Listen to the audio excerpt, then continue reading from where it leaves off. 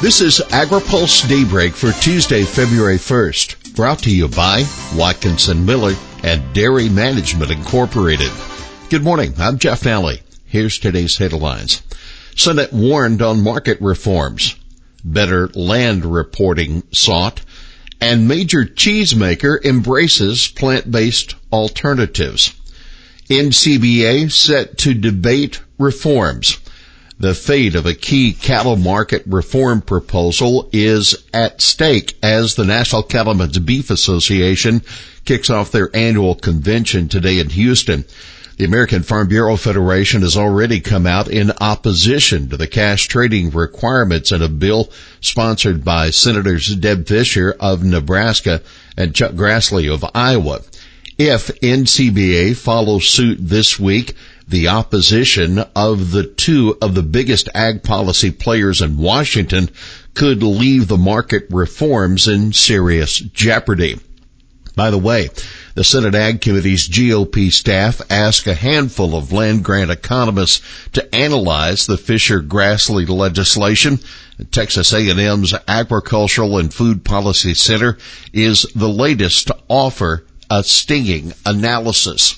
In a 10-page report, the authors say the bill's regional cash trade mandate would result in lower cattle prices and higher wholesale and retail beef prices.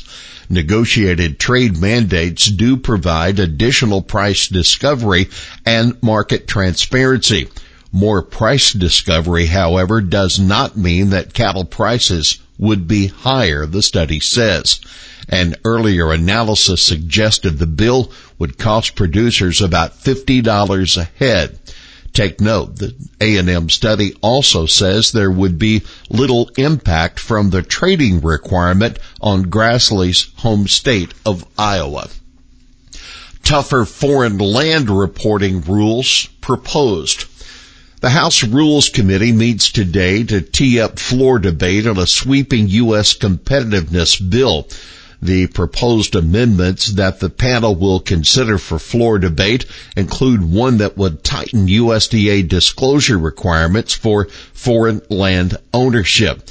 The amendment by Representative Mark Pocan of Wisconsin would require USDA to create an online database of foreign-owned land and update the records every 90 days.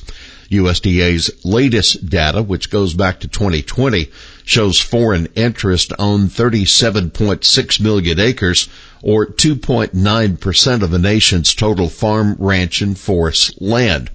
Another proposed amendment offered by Representative Abigail Spanberger, the Virginia Democrat, would require the administration to report back to Congress on foreign agriculture economic espionage in the U.S., including its impact on the U.S. economy and national security and emerging threats.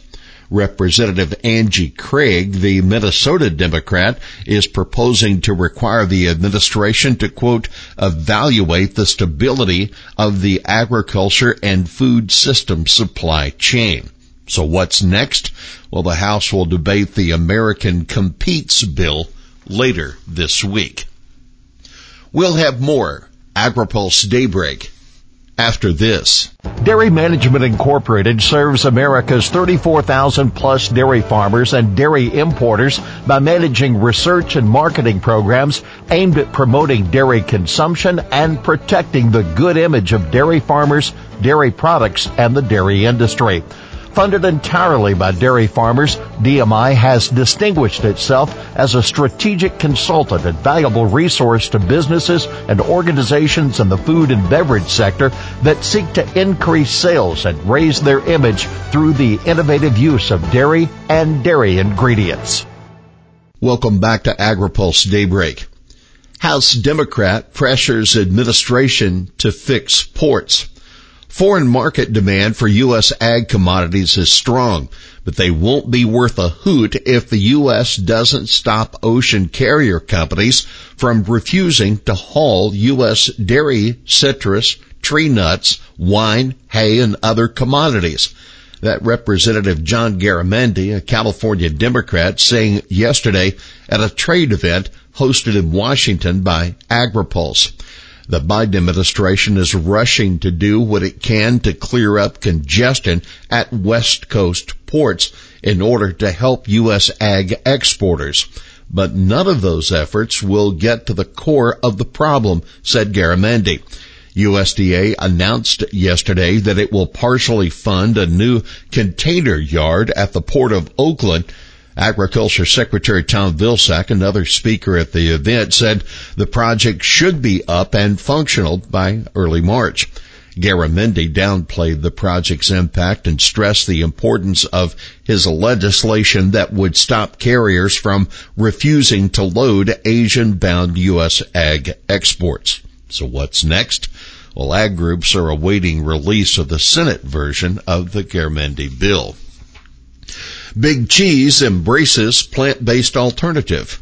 Leprino Foods Company, the largest dairy buyer and biggest mozzarella cheese producer in the U.S., is not afraid of plant-based cheese entering the market, says President and CEO Mike Durkin. Instead, the company's embracing it. We view it as an opportunity, said Durkin, who added that Leprino has already developed its own plant-based non-dairy cheese. Durkin says plant-based cheese doesn't pose a significant market threat to regular dairy cheese, but there is demand, and Leprino hopes to get its new product on the U.S. market over the next 12 months. USDA can review poultry line speed program, judge says. A federal judge says USDA can revise its line speed waiver program for poultry facilities based on trials of a similar program at hog processing facilities. The judge did not rule on the merits of a union-led challenge to the program, but he ordered USDA to provide status reports around the end of April and at the end of June. USDA's reconsideration could moot this entire case by terminating the waivers or modifying them subject to labor management worker safety agreements, says U.S. District Judge Timothy Kelly. The trials allow eligible swine slaughtering establishments to operate faster line speeds, but also require those establishments to implement worker safety measures agreed to by workers' representatives and measure the effect of the faster speed on workers, Kelly said in his order issued yesterday, remanding the matter to the department. By the numbers, $160 billion. That was the amount of U.S. ag exports, a record for the period during President Biden's first 11 months in office. That according to White House Press Secretary Jen Psaki. While we're proud of this historic progress, we know that agriculture exports could have increased even more but for pandemic-induced supply chain challenges, she said. Well, that's Daybreak for this Tuesday, February 1st. Brought to you by Watkinson Miller and Dairy Management Incorporated. For the latest news out of Washington, D.C., visit agripulse.com. For AgriPulse Daybreak, I'm Jeff Nally.